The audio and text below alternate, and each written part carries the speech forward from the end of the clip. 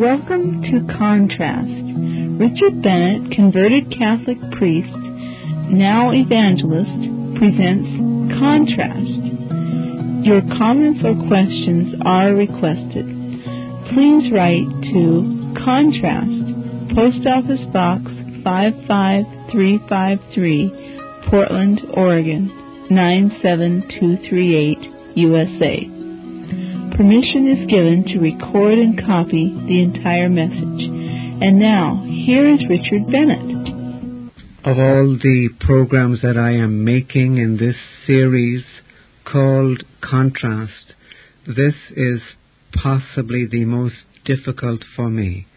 And yet, I deem it may be the most important program that I make, because it has to do with the very holiness of God, who He is in Himself, that distinct feature of God that again and again He draws attention to in the Scripture. And He tells us again and again He will not share His glory with another.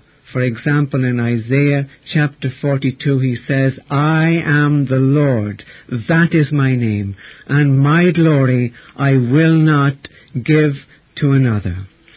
And so today's contrast between the holiness of God, as it is found in the Bible, synonymous with God Himself, and the holiness that the Roman Catholic Church says in its New Catholic Catechism, paragraph 2030, the holiness that it says is in a creature as its model and source of the all-holy Virgin Mary.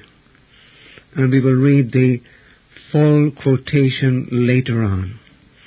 This is a most serious matter, because in the Bible God leaves some things to the final ultimate judgment of the last day, and others He declares that His judgment is now evident, is now at hand.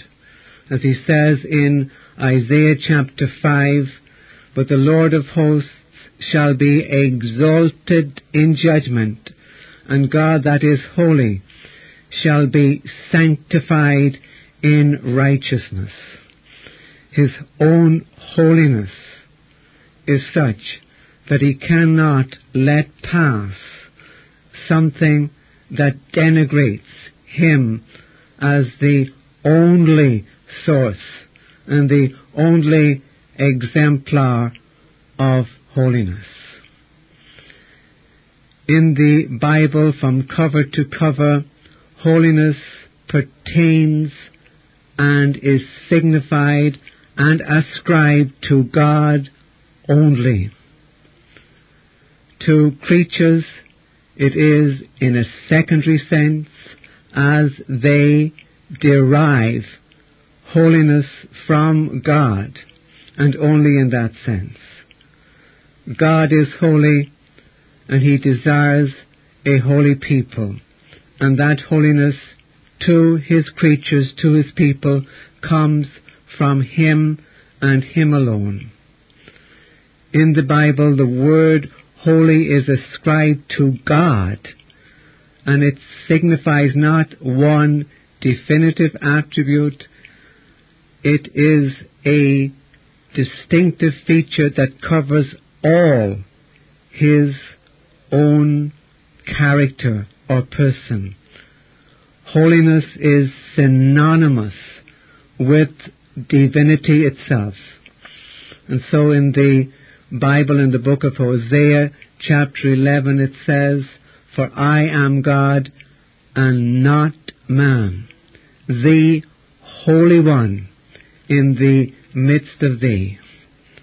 We are told in the Bible, in 1 Samuel, there is none holy as the Lord. No creature can be essentially holy, Holiness is the substance of God. In a creature, it is merely an accident. It is merely a quality that is derived from God. Holiness is who God is. In the creature, it is only something that he or she has derived from God. And so Jesus Christ himself could say, talking to the Father in prayer, Holy Father, he said, keep through thy name those that thou hast given me. He called God Holy Father. There is only one Holy Father, and it is the Lord God.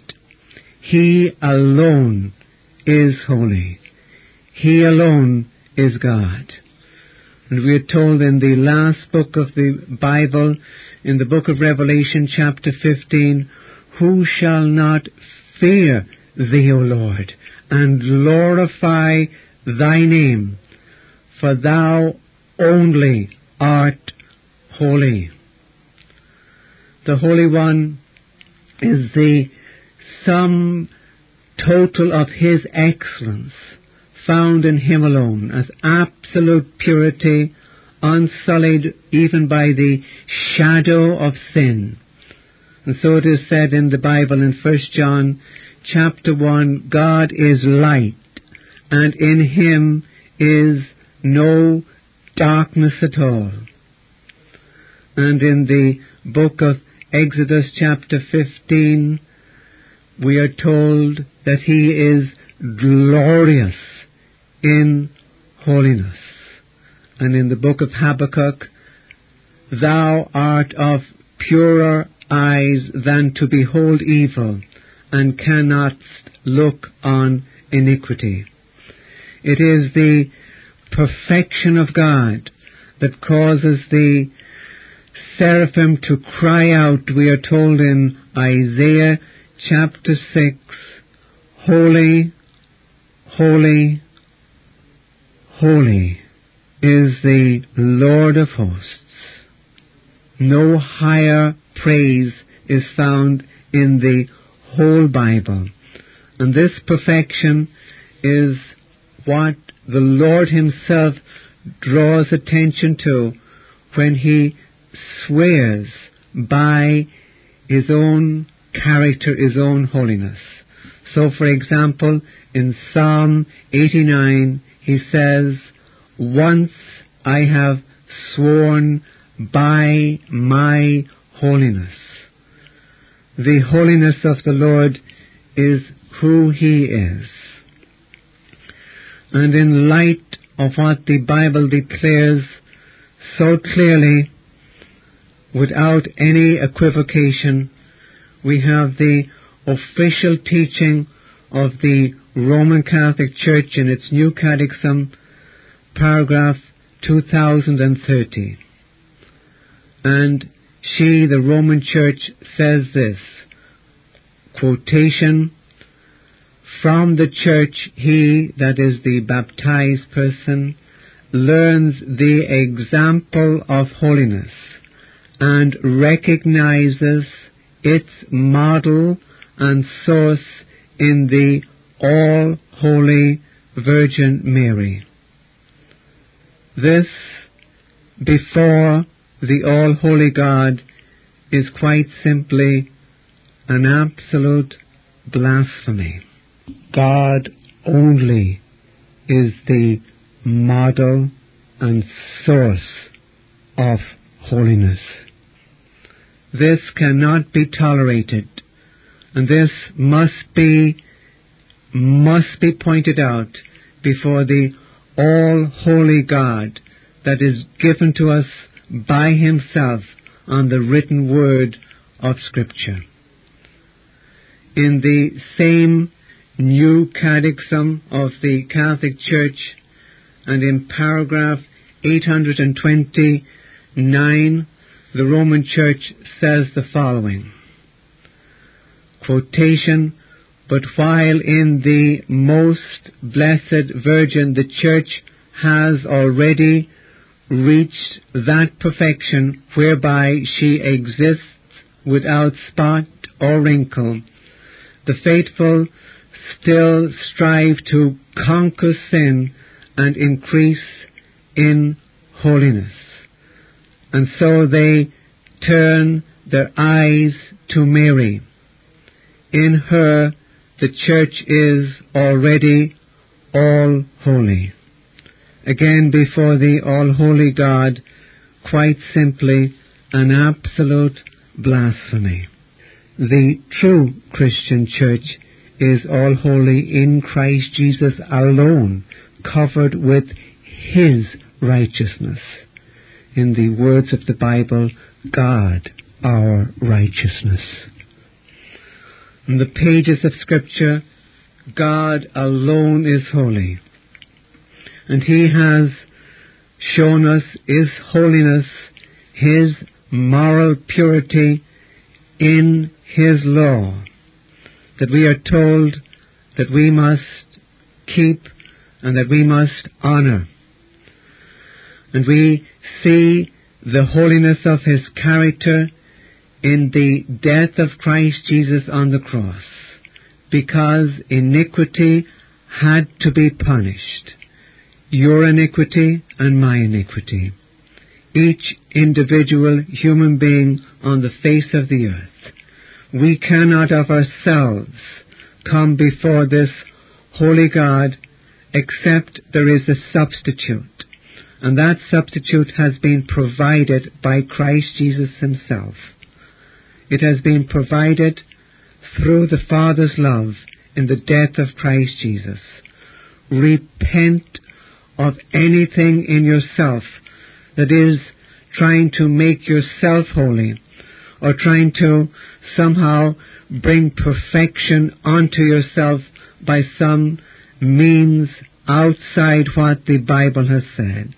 The first means in the Scripture is to be counted holy by accepting, by God's grace, the fact that Christ Jesus died personally for you. To repent of your personal sins and to accept that is to become covered in the righteousness of Christ Jesus. And then on that base to strive that He would sanctify you in the holiness that is His own. Pray that you may esteem the holiness of God, and that you personally may be covered in the righteousness of Christ Jesus, that you may know the one who is holy in the covering that He gives you, and that this may be to the praise and glory of Him who alone is holy, alone is glorious, and alone is to be worshipped. Thank you for listening to Contrast. The address to write to is Contrast, Post Office Box 55353, Portland, Oregon 97238. Again, Post Office Box 55353, Portland, Oregon 97238. To purchase the book, Far From Rome, Near to God, The Testimonies of 50 Converted Catholic Priests, simply call 1-800-447-9142. Contrast is a faith ministry. Any encouragement can be sent to Richard Bennett, Post Office Box 55353, Portland, Oregon 97238. This Reformation audio track is a production of Still Waters Revival Books. You are welcome to make copies and give them to those in need. SWRB makes thousands of classic Reformation resources available, free and for sale, in audio, video, and printed formats. It is likely that the sermon or book that you just listened to is also available on cassette or video, or as a printed book or booklet. Our many free resources, as well as our complete mail-order catalog, containing thousands of classic and contemporary Puritan and Reform books, tapes, and videos at great discounts, is on the web at www.swrb.com.